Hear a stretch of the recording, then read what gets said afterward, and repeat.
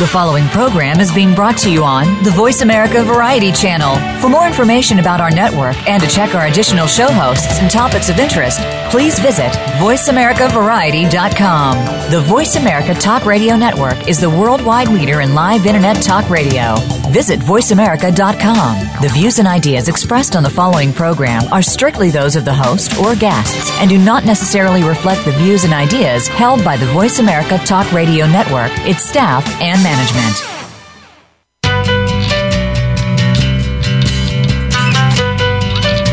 Many times we feel paralyzed by fear and body hatred. In order to feel better about ourselves and live the life we really want to manifest, we have to own up to our difficult feelings and self-sabotaging thoughts and behaviors. We all enter this world naked, and now it's time to feel good naked, no matter what your body size or your life circumstances. This is Feel Good Naked Radio, and your host is Laura Redmond. On this program, Laura will help you become more embodied, self-empowered, and mindful, to take charge of whom you really are and to live the life you deserve to live. Now, here's your host, Laura Redmond.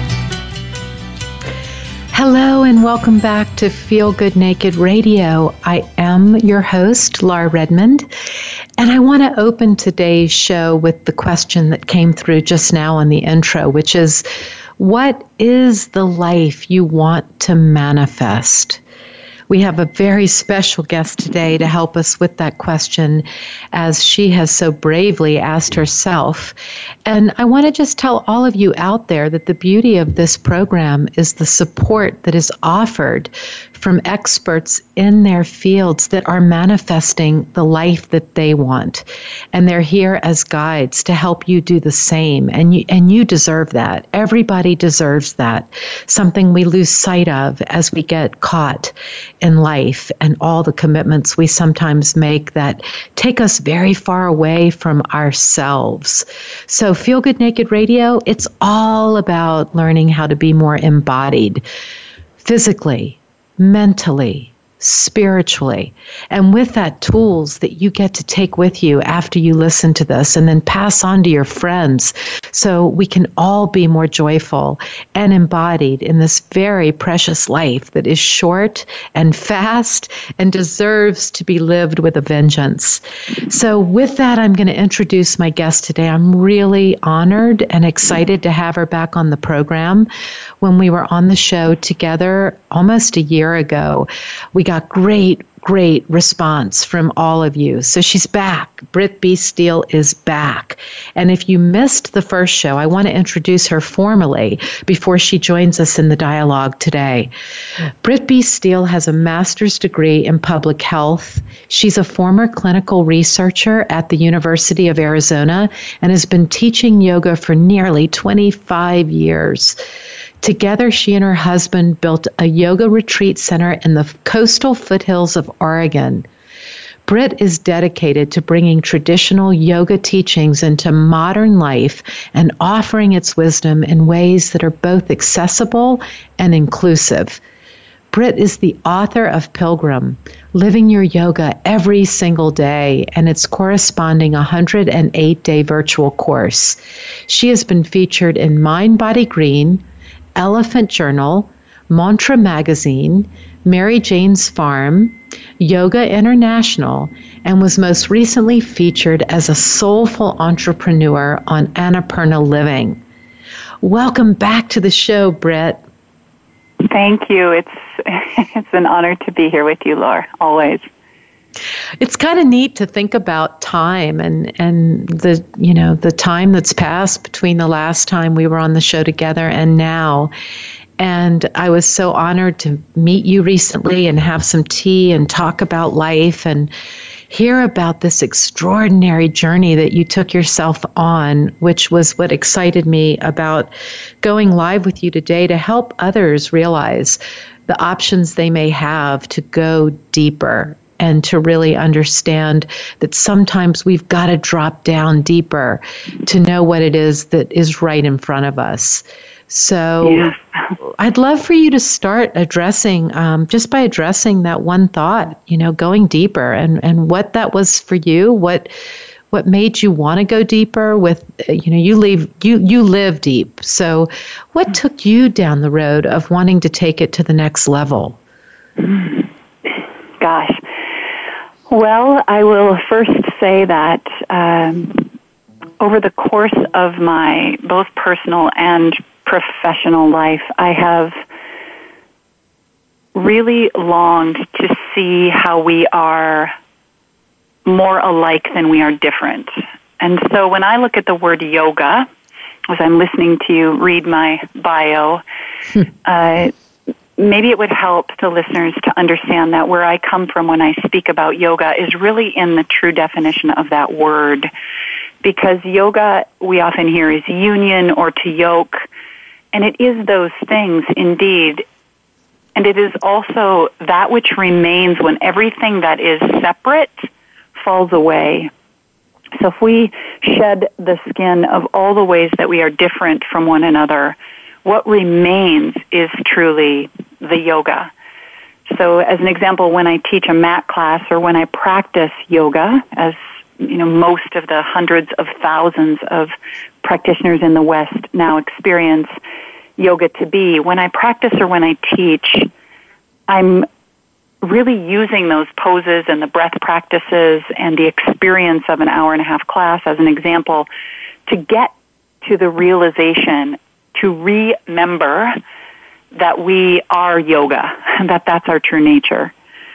So over the course of my life, when I've looked at what it means to go deep, I'm looking at how do I continue to shed what is not going to sustain me when I'm 108 years old. It's just an example that I use in my own life. And how do I keep releasing what is not my essential nature, what is not who I am at the core of, who I was when I really got here, when I came without a name, when we all came without even our names, without our education, without our life experiences. We showed up here fresh and new. And ultimately, that's the same essence that we take with us when we go. And I want to be in touch with that all the time because I feel like whether we're insurance agents or stay-at-home moms or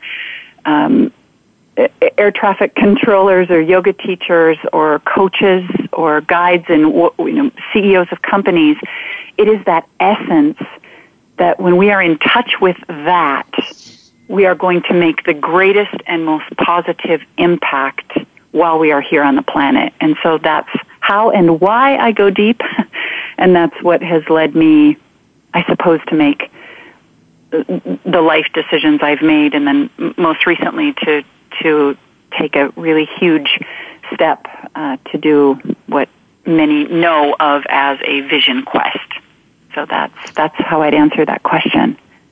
Well, it's interesting because I think when you're called as a guide, which you are and which I am, the work that we do as authentic guides is constant, continuous, daily, minute by minute. The commitment is non-negotiable, and that is the only way to be an authentic guide. And so I'm always really pulled to the stories of the teachers in this world like you who go to that next level or that next layer of the onion and peel it.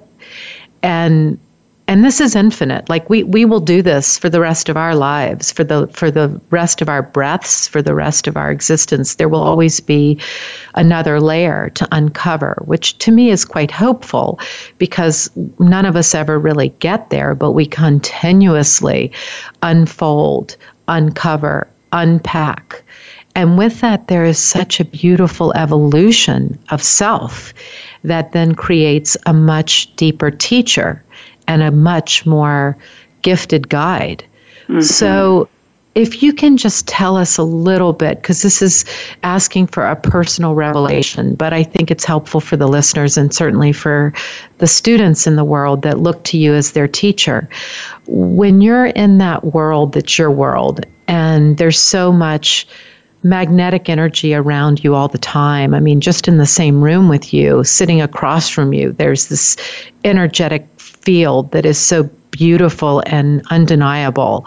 So now you're inside of yourself and you're going through your own journey and you're thinking, I'm going to go alone into the forest by myself and contemplate what it may be that is my sacred longing, and I want to hear the cry of my true desire.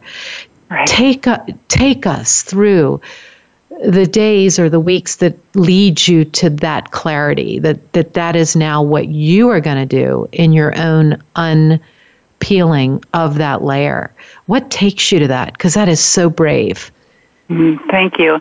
Well, I'll first say that I feel like where we stand in our lives really determines the bravery of it. I never felt brave because in this experience for me, I never felt afraid. It was a non-negotiable, and it was something that was incredibly clear to me that must happen. And it started when I was doing laundry one day, and I was listening to some goddess meditations. I was learning more about the yogic divine essence of the divine feminine, listening to Sally Kempton's work. And she made a comment in this particular audio recording about being addicted to comfort. And I've thought about addiction over the course of my life quite a bit because of my own family history with alcoholism.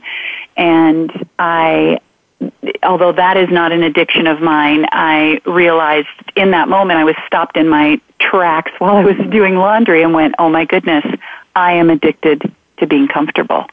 If there is any addiction, it is that. And it was a huge aha moment for me. And then last November, I was leading a retreat at Haramara, which I'm leading again this year, and I'm sure I'll lead again in the future, or leading again in 2018, and at an eco-resort that has a lot of native Indian, Mexican Indian, Mayan, Aztec Indian practices, one of which is the Temazcal, which is a sweat lodge. And so I went through this sweat lodge experience with my students that were there, and I really fell in love with the woman who, not in a sexual way, but just total sisterhood, fell in love with this woman who was the medicine woman who was guiding us through this experience. And she and I became fast friends, and over the course of time, we stayed in touch after my leaving the retreat center, and I knew that I wanted to learn more from her. And experience and time, a couple of months later, I ended up with her again.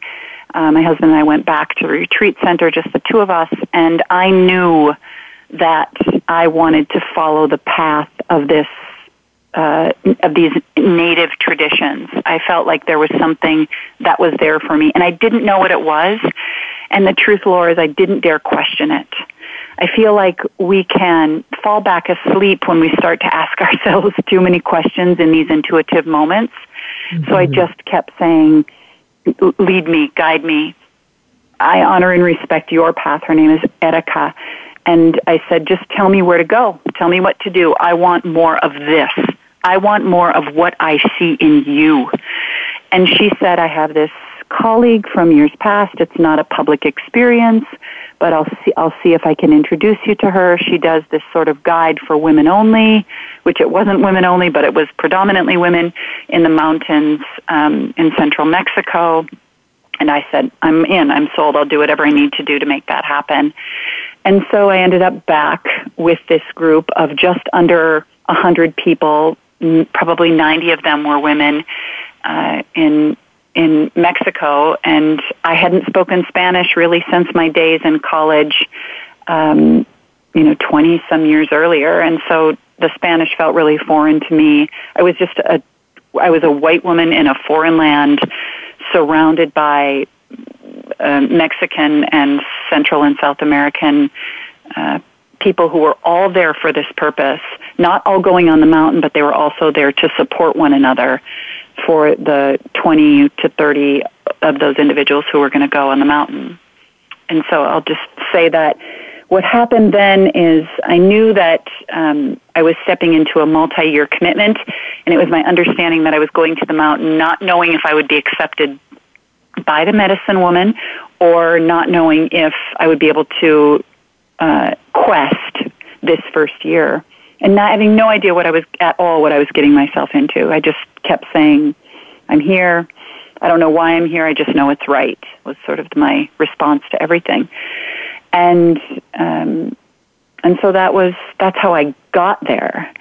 And then I will just say that what happened then is I had to present myself to the medicine woman and ask for her. I had to present it's called your compromiso, your compromise, to go and do the quest.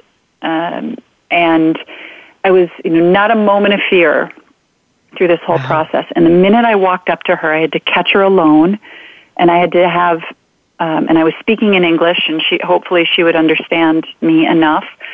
And I present tobacco to her in this time and moment, and I started walking toward her, and I freaked out and turned around and went back in the kitchen. And I was like, I can't. I don't think I can do this. And what came over me in that moment is, you are stronger than you think. And what I meant by that, and when I knew what I meant by that when it came to me, was what I think in my head is not who I am. And this fear is not you. Now go. And I turned around and went back out, and I asked her to quest. And the level of surrender that I now know and realized in those moments, it was huge. And I think it's with any time we step outside of our comfort zone, any time we want to grow as human beings, as we want to step into the next evolution of ourselves, we truly must live through the death of who we've been. And I could feel that death happening as I was stepping out to ask her, not knowing what was dying, not knowing what was being born, but standing in that unknown. And so she didn't respond to me that I could. She just took it in. And then over the course of the following days, she was watching me, I realize now, and she was seeing what I was doing. And all I was doing was making guacamole and washing dishes and just doing my very best to release any attachment to it, to being able to quest. And literally 30 hours, 36 hours maybe before we went on the mountain, before people started going up, she said, without saying so, you can do this. I ended up in a meeting. I was invited to a meeting where people were questing, and I'm like, these are only people who are questing. And then I realized, am I questing? And I asked one of the other people, I said, am I questing? And they said, I don't know. So I was really releasing all my years of practicing of planning and, making all of these grand schemes and laying things out and laying out my calendar. None of that worked there. None of how I had lived life worked there. I had to keep releasing and letting go and releasing and letting go of all the ways that I had shown up in order to just be alive in that ceremony that was happening. Every breath, every meal that was prepared, every toilet that was cleaned, every bench that was flipped over to move the leaves off of it, or drumming circle that was happening. I just had to say, I'm right here right now, and it's enough. This is enough. If this is everything, this is the whole thing. And so I ended up being accepted to go on the quest. So that's to answer your question. That's how I got to that point. And I just knew, I'll just say this, as I said before, I had no idea why I was doing what I was doing. It bless my husband through this time. I had no idea. I couldn't explain to him. There were no words. I just knew I needed to do it no matter what would die. And so no matter what would be lost or what would be transformed. And so in that way, I just kept listening and taking one step and listening and taking one step, never knowing where I would end up, never knowing what would really be there. So that's how I got there. Britt, I want to ask you so many questions about now that reality of being on this quest, but one thing I just want to repeat that you said in my language for listeners that is critical for anyone tuning in is that moment that you're listening to a spiritual meditation and you hear words that bring you into a deeper relationship with your own truth. And the words were addicted to comfort. Right. And so I bring that up because that's a really big takeaway for listeners, that sometimes we don't know where the message will come from. You know, it could be driving, it could be something on a podcast, it could be something you hear from someone that's a stranger in a grocery store, but pay attention to that message that you feel within yourself that tells you what is the next thing that you must do. And this is something that I often find in my coaching business. People are so afraid of what that message is that they hear that they will work overtime to not adhere to it. Right. And so I just want to say for everyone out there, this is beautiful stuff when you get that message. This is very important to hear it. It will be scary sometimes, and that's okay. You're not alone. But know that that message must be heard. And with that, the next right thing will be right in front of you, as Britt is beautifully describing. So again, I just love the idea of giving a lot of support to listeners that whether you're doing laundry or driving or in a grocery store, if you hear that message that is meant for you, listen to it. Yeah, and may I piggyback on that?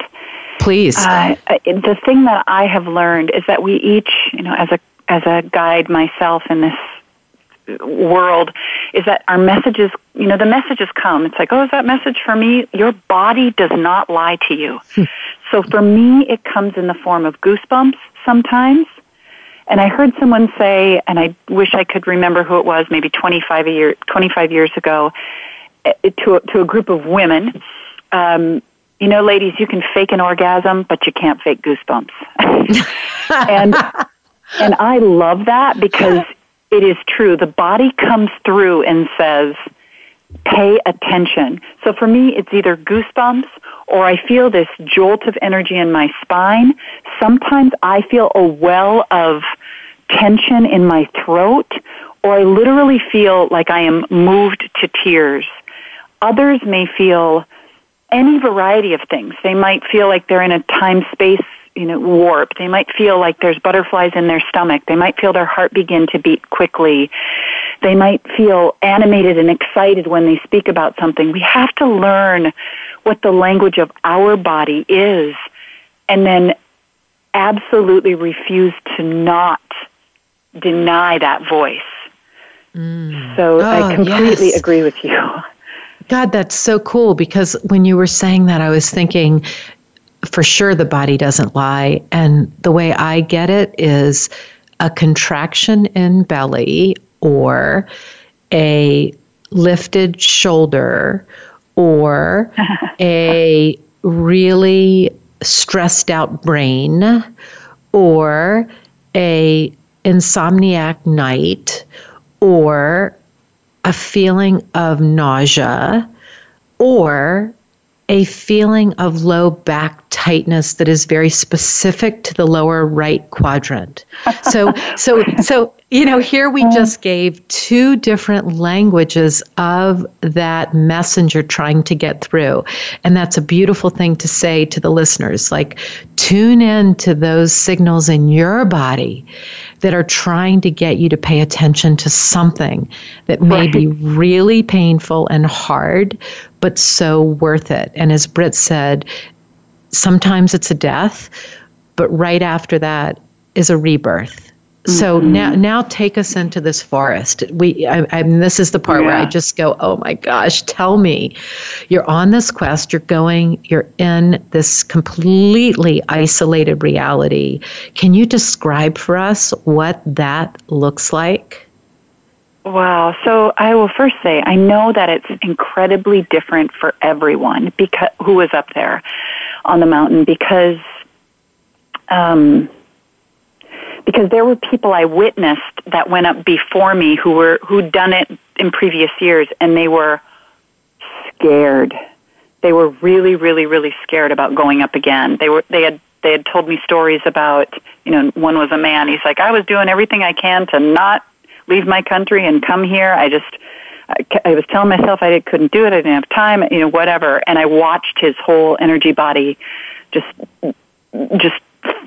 terror as he was getting ready to go up. And maybe I'll have that this year or rather next year or the year after. But I didn't have any of that. So I think everyone is different who chooses to do this sort of work. And so for me, what happened is once I knew I was going to go up on the mountain, I was asked to do prayers. They're called rezos. And so 365 prayers that I essentially place tobacco in this little piece of fabric, and then I have to tie it on a continuous string without a knot. So there's a very particular way that the string is tied. And then that essentially becomes your fence when you are planted on the mountain.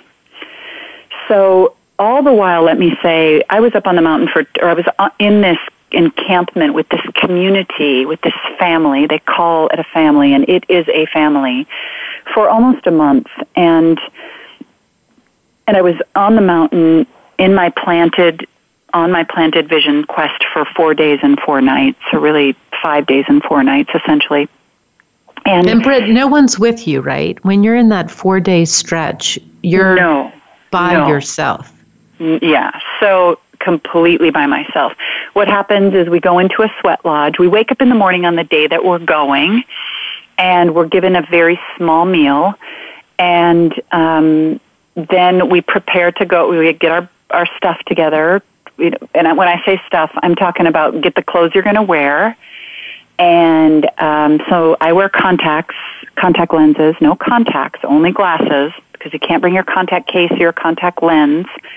And I knew I wouldn't have the moisture in my eyes to maintain my contacts. I just felt that was going to be the case. So I wore my big old Coke bottle glasses on my eyes and got the clothes that I was going to wear. And you have these 4 staffs for the 4 directions, and then 3 other staffs that represent other aspects of this tradition, and go up onto the mountain. And you go into the sweat lodge, and then in that sweat lodge, they take you through this ceremony to prepare you, and then you make your compromise for your 4 years. You make the commitment for 4 years. So another beautiful thing in surrender, having no idea what I'm getting myself into. I don't get to try it on for the first year and then decide if I want to come back. I make a full-on commitment before I go up to quest. And then I'm guided up in silence without eye contact up to the place where they have selected that I'll be planted. And I'm going to say it's about 10 feet by 10 feet. And it's me and a tree. And they put 4 of the staffs with these flags on them on the corners. And then they take the prayers, the rezos that are my prayers of my life, of my ancestry, of my future generation, of my life in these moments. And they string it around multiple times. And it becomes like the fence in which I sit for 4 days and 4 nights. And there's no one else around. And the medicine woman says a few words to me, and I can make eye contact only with her. And then they leave. Wow. And she tells me to pray very, very hard.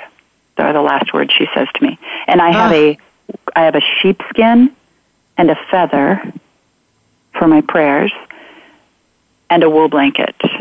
And that's what I have, and my clothes on my back. No synthetics. No Gore-Tex. No down jacket.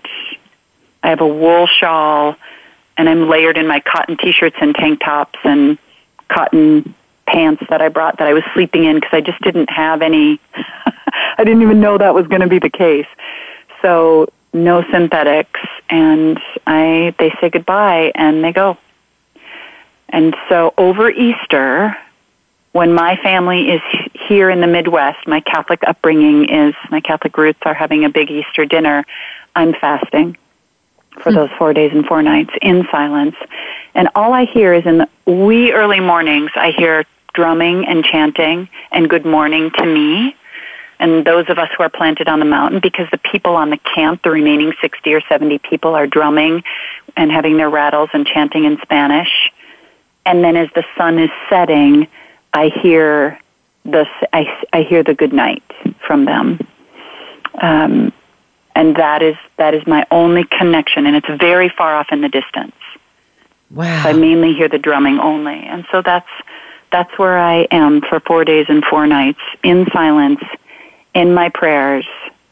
And again, I want to say that one of the reasons I wanted to do this is because I was like, who's going to show up? Like, who's really going to show up when the shit hits the fan? When you've got nothing, nothing and no one but you and the elements, who's going to show up? Is it going to be the princess? Because she lives in me, the one who likes things a certain way. Is it going to be the child who totally crumbles and loses it and needs to be taken care of? Is it going to be, am I going to get angry? Like, who's going to show up? And was it all of those? Say that again? Was it all of those that showed up over the 4 days?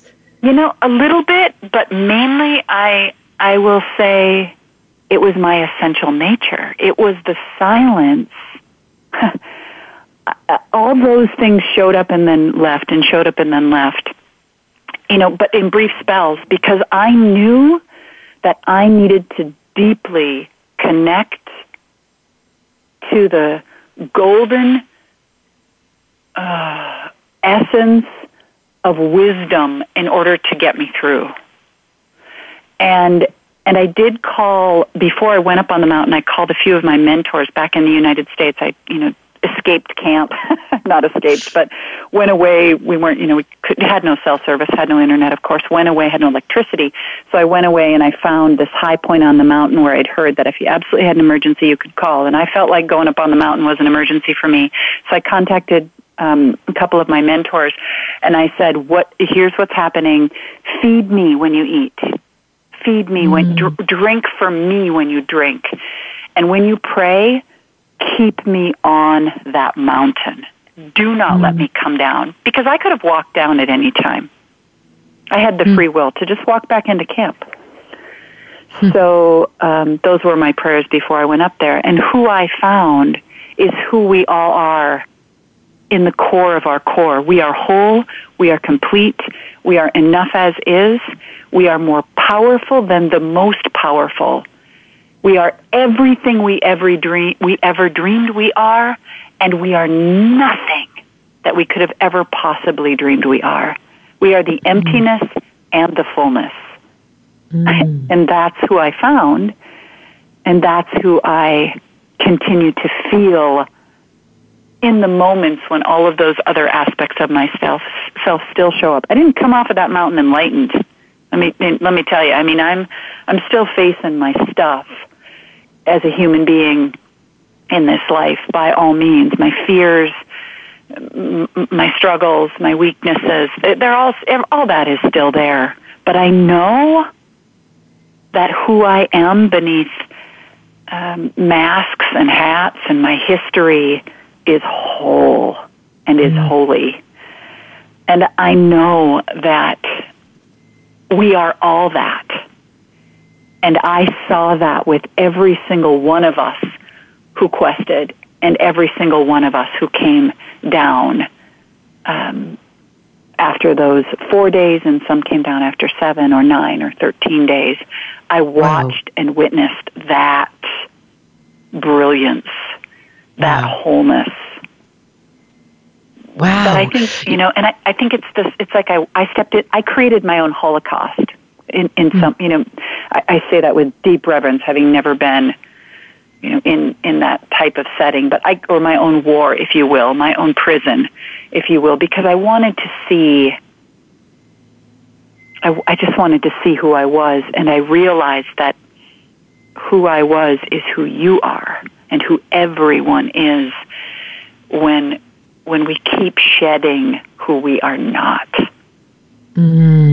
Yeah. I mean, that is really the epitome of unbecoming. Right. One of my favorite words, because we're so conditioned in this lifetime and we're always trying to meet the requirement that has been put upon us, becoming that which we are told to become.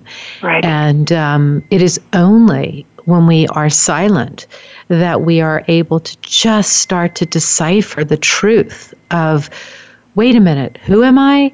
What do I really want to manifest? And that is the unbecoming of what we are told to become. Right. And I don't think one can get there without silence. And, we're talking about a major quest here, a 4-day isolation and forest quest. But I'm saying to people out there often, take 5 to 10 minutes a day and just get silent. We don't even have to call it meditation. Let's just call it silence. You will be blown away by what you are able to hear within that silence. And it's so interesting to me that if I were to do 4 days like you did, I can't imagine that foundational truth that you're describing that's got to come through, because that is where silence will take you, is to truth. And so go there, people. Try it, 5 minutes, 10 minutes, go to silence, because that will be one of those guides, like your body, that will give you precious information that won't be able to get through if there's noise and comfort and chaos and distraction and technology. And, I encourage each person to just start a 10-minute quiet ritual every day and see what happens. Yeah, pre-caffeine, I'll say, because there's a huge difference. Having your coffee or tea in the morning and then going into silence is not the same. That's like finding silence when a jackhammer is, going outside your window. There's something really powerful. I'm not saying don't drink your caffeine if that's something that's part of your daily ritual, but go to that silence. Silence first. And there's also little ways. This is not for everyone. My brother, I just got back from the Midwest, and he has a great sense of humor, but in his sort of humorous and yet relatively serious way, he was like, "What is wrong with you?" It's not his path. It's not, some people look at me and they're like, "What the heck?" And I say, okay, not your path, no problem. But maybe you have the means or the time to go away for 12 hours, 24 hours, 18 hours, walk on the beach, go spend the night somewhere when a loved one of yours is not going to be in their home. Offer to house sit with no technology, no television, no internet, no cell phone. Leave your cell phone in the car. Take that silence. Journal, take a bath, listen to music even, and just reclaim your indigenous nature. I mean, the word indigenous comes from, we talk about these indigenous cultures. Indigenous means soul-made. And it's like, what is wanting to come through you? There's a life that we're living, and there is a life that is longing to be lived through you. And bringing those two together, I find, is where the nectar is. It's where the juice is. It's why I believe that Gandhi and Mother Teresa only needed 4 hours of sleep a night, as the stories go, because they were so plugged in that the life that they were living and the life that wanted to move through them, that was connected to something that was so much bigger than them, call it whatever you want, was able to move through. And I'll say, what you said about the unbecoming, the way that the ancient yogic teachings, returning to that, because that's a big part of my essence. There's a teaching around this where becoming is a disease. I'm becoming this, I'm becoming that, I'm going to become more educated or more peaceful, or I'm going to become a better yoga practitioner, I'm going to become a better cook, or I'm going to become more patient. Nonsense. You are loved and whole and complete as you are, and just continuing to release our need to be anything other than we are right here. And it's not about staying exactly as we are. It's about recognizing that longing to be something other than we are is the answer. It is the magnetism that draws us back to our true nature, to our wholeness. Yeah. So I'm just so right there with you. Well, and I also want to just add to that, because the becoming is what takes you further and further and further and further and further and further away from the nectar. So it's okay if you, the listener, have realized, oh my gosh, I've been trying to do so many things that are not aligned with my true self. That happens to all of us, where, again, something stops us in our tracks and says, wait a minute, my soul is trying to say to me something that I couldn't hear until this very second. Right. So all of that is very much this kind of propaganda of being incarnated at this moment in time, where, you're going to be seduced into thinking that if you become this, or you become that, or you acquire this, or you acquire that, you will be, quote, happier. It is the opposite. It is the opposite. The nectar is the opposite of that. So the unbecoming is the true yearning, the true interior of who you are. And she or he is there no matter what. It's just whether or not you choose to meet her or him within yourself. And so that is this just beautiful invitation to you as the listeners to just go quiet, or as, Britt said, take a bath. Don't bring the phone, play music. I started my meditation work in a very devout way in 2010, and it was all because of an article I read. Norman Fisher, if any of you are interested in starting what we would call a meditation practice, but please don't let that word intimidate. Norman Fisher has the most beautiful article called How to Get Started. And that's all you have to do is get started. And we're all on the path. As Britt's saying, we're all the same. So wherever we start, it's just it's a beautiful beginning. It's not comparative. It's simply starting. So if you want to just get started and you feel like that's what you need, please Google Norman Fisher, How to Get Started, and you'll read the article that set me on my path of silence. And I wouldn't know what to do without it. I have to have it every day. It's my juice. So I want to ask you, Britt, when you say, I want to go back to what you said that was very powerful about the death and then the rebirth. Right. So I want you to help us all with the death part, because I think that's probably what scares a lot of people.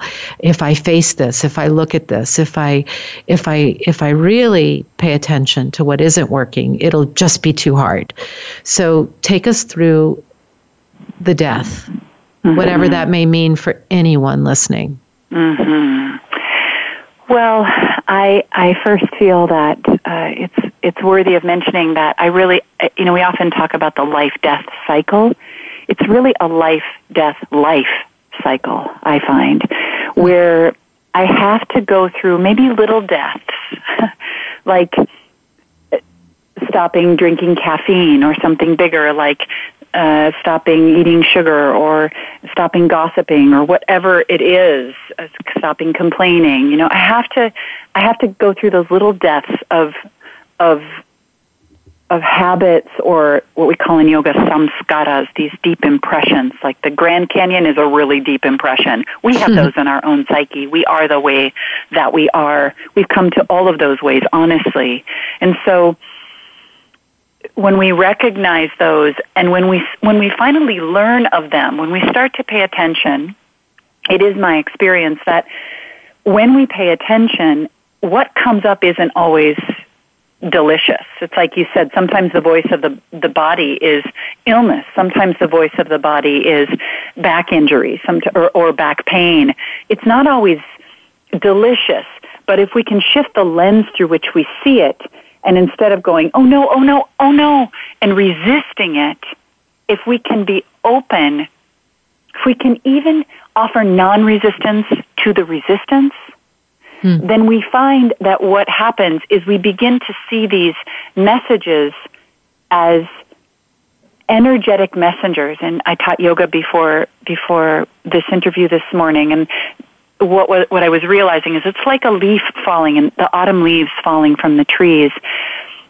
When the leaf leaves the tree, it's not an offense to the tree, and it doesn't make the leaf better or lesser than because it's falling. We take this right and wrongness, this black and whiteness, this good and badness, or red and blueness, and we bring it to a place where it's sacred and it's energy in motion. And so we're able then to see a message that comes through. We're able to see when something is dying or when something feels dead to us already, a job, a life, a relationship, a way of being, a home that we've been living in, whatever it is. We see that and we're able to look at it and say, oh, okay, amen. Like, can I have an amen to have that information so I now know what I didn't know before, and now I can make a conscious choice around it. So first, it's the acceptance and the realization that what we have perceived in the past as bad or undesirable is very valuable and is to be celebrated.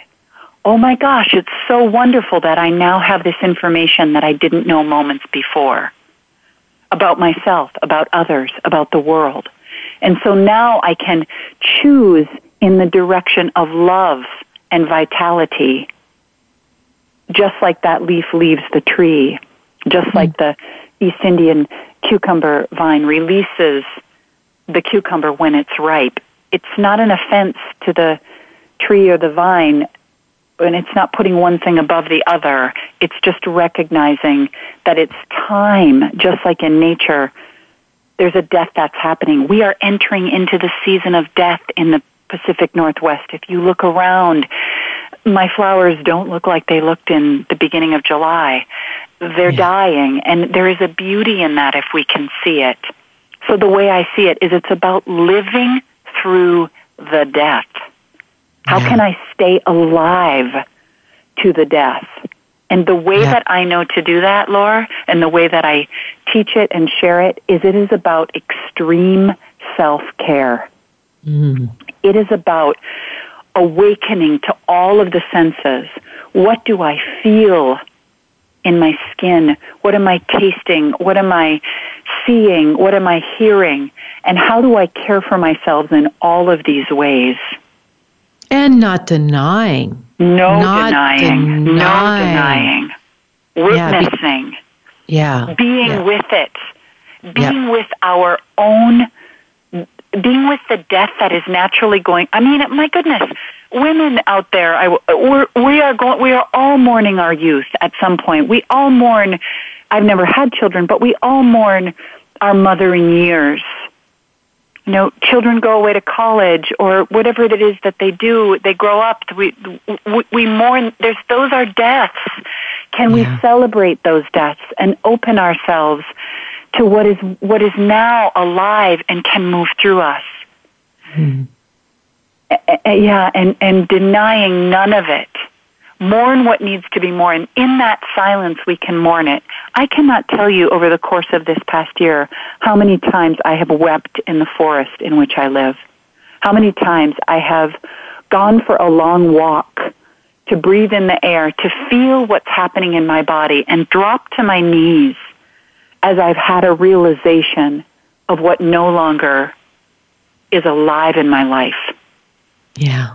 And there's a mantra that it's so simple. It's Namaha, Namaha, Namaha. And it's in that literally it means in the name of the divine, this is not mine. I give it back to the ultimate giver. I let it go, I release it to the one that has given me everything I have ever gotten in my life. Everything, good, bad, indifferent, painful, celebratory, all of it. May I give it back. May I give it back. Because the one who gave it to me will take it back and say, yes, my child. Yes, my beautiful creation. I take it. So I give it back to the earth, just like the tree gives the leaves back. And you're... Please. Oh, I wanted you to finish because it's so profound the way you're describing this death. Please say what you were going to say. I give it back. Yeah, I give it back to the ultimate giver, the one who has given me everything, because that is the one who will receive it. You know, a little version of that is like the mama takes the sucker that the kid doesn't want, that the child has dropped on the floor, is just finished with. The mama takes it with no question. Yes, I'll take that. I'll hold that for you. You know, that's what the mama does. And so too does Mama Earth. It can hold it. And so when we give it, you know, nature is one of the most, if not the most powerful healer to hold everything. Because you came from nature, all the waters in your body, all the bones in your body, you're made of the same minerals and waters that are of this earth. And we will all be returned to the earth as the leaf is composted into the earth when it falls from the tree. That will happen to us too. And we can do it in our mini deaths throughout our life, the cycles of our life, the relationships, the jobs, the friendships that don't serve anymore, whatever it is, going through a bankruptcy, an illness, a diagnosis, a loss of a limb, an accident, whatever. Those are all the same in lesser and greater degrees. Namaha, namaha, namaha. I give it back. Namaha, namaha, namaha. You know, I'm thinking of this leaf visually, and what I really love about that idea visually is that it is only when that leaf falls to the ground that all of a sudden you'll walk by that tree and you'll see this new little green awakening that's coming out that tree that fell gives room for. And so often when I work with individuals, I will say, what do you need to clear in order to create space for that which is wanting to come through? And that's like a beautiful little death of something that is holding on, that is inside, that is so fearful to go. But it's time. It's time to go, and it's okay. And with that exit and with that death, there will be that beautiful little green, awakened, hopeful, sprouting, opening and portal within you, the listener, that then gets to grow something and create something that is aligned with your authentic self at that moment in your journey, whatever the season may be. But you can't get that green until you let that which needs to fall away. And that can be very painful for people to really honor within their lives, but it's really worth it as a takeaway to think about after this incredibly rich dialogue, which, by the way, has felt like 3 seconds. And I can't believe my producer just said 3 minutes till you have to close. And I'm like, what? No, that can't be for me, but it is. So I want everyone, Britt, to know how to work with you virtually, because you've created this incredible virtual world with your teachings. And I'd like to give you the chance to tell others about it. We air all over the world, and I want people to know that they can have access to you wherever they may be. Wonderful. So I will say my website is Britt, B-R-I-T-T, the letter B, Steele, STEELE.com. You can find me that way. And in right in alignment with this conversation, there's a pop-up right away that gives you the opportunity to enter your email and then to receive essentially 5 things that will change your yoga practice, and none of them are asanas. And I'll say yoga is it's like living in alignment more than anything. So that's a great way to get on my email list to begin. And then I have a couple of things that are worthy of mention. One, we're on day 10 of 108 Days of Pilgrim. You can still join if you want to, and you can find that information under Experience, and it's under Pilgrim. And that you could catch up quite easily if this moves you and you want to be a part of that journey. Secondarily, once you're on my email list, there's 2 things that are happening. I'm offering a program beginning in January called Throb, and it's all about these self-care practices and how we awaken and align with our soul through the art of self-care, through this extreme dedication to self-love so that what we share with the world can be more potent and brilliant. And then I'm also launching into doing one-on-one integration work with individuals so that we, those individuals that prefer the one-on-one path will be able to do so as well. So you can email me, Britt@brittbsteele.com if you're interested in any of those specifically.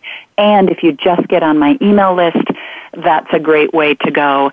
And one other thing, I have I'm collaborating on a trip to Italy in April, and that can also be found on the Experience tab of my website. So it's all there. Just get on the email list and you'll get it all. And there's a tab on my website that's free stuff. There's asana practices and meditations and all sorts of things. So just getting in the know and following me on Instagram, Britt B. Steele, will get you anything and everything that you want and need in relationship to this type of work. I say come if you're called. Britt, thank you. And all of us at Feel Good Naked Radio hold your hand in gratitude and thank you. And really what you're living is the epitome of the tagline of you complete you. So thank you, Britt, for you. Thank you. I love you, Laura, and the work you're doing is profound. It's an honor to walk with you and all of the listeners. Thank you for the time. And I love you too. Thank you. Om. Om.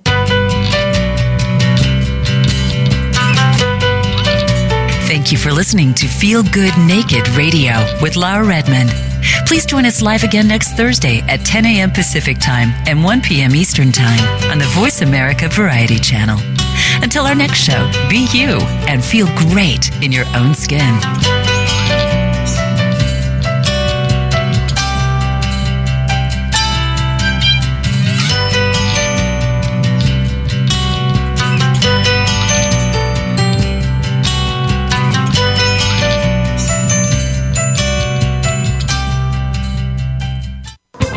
Thanks again for listening to the preceding program, brought to you on the Voice America Variety Channel. For more information about our network and to check out additional show hosts and topics of interest, please visit VoiceAmericaVariety.com. The Voice America Talk Radio Network is the worldwide leader in live Internet talk radio. Visit VoiceAmerica.com. The views and ideas expressed on the preceding program are strictly those of the host or guests and do not necessarily reflect the views and ideas held by the Voice America Talk Radio Network, its staff, and management.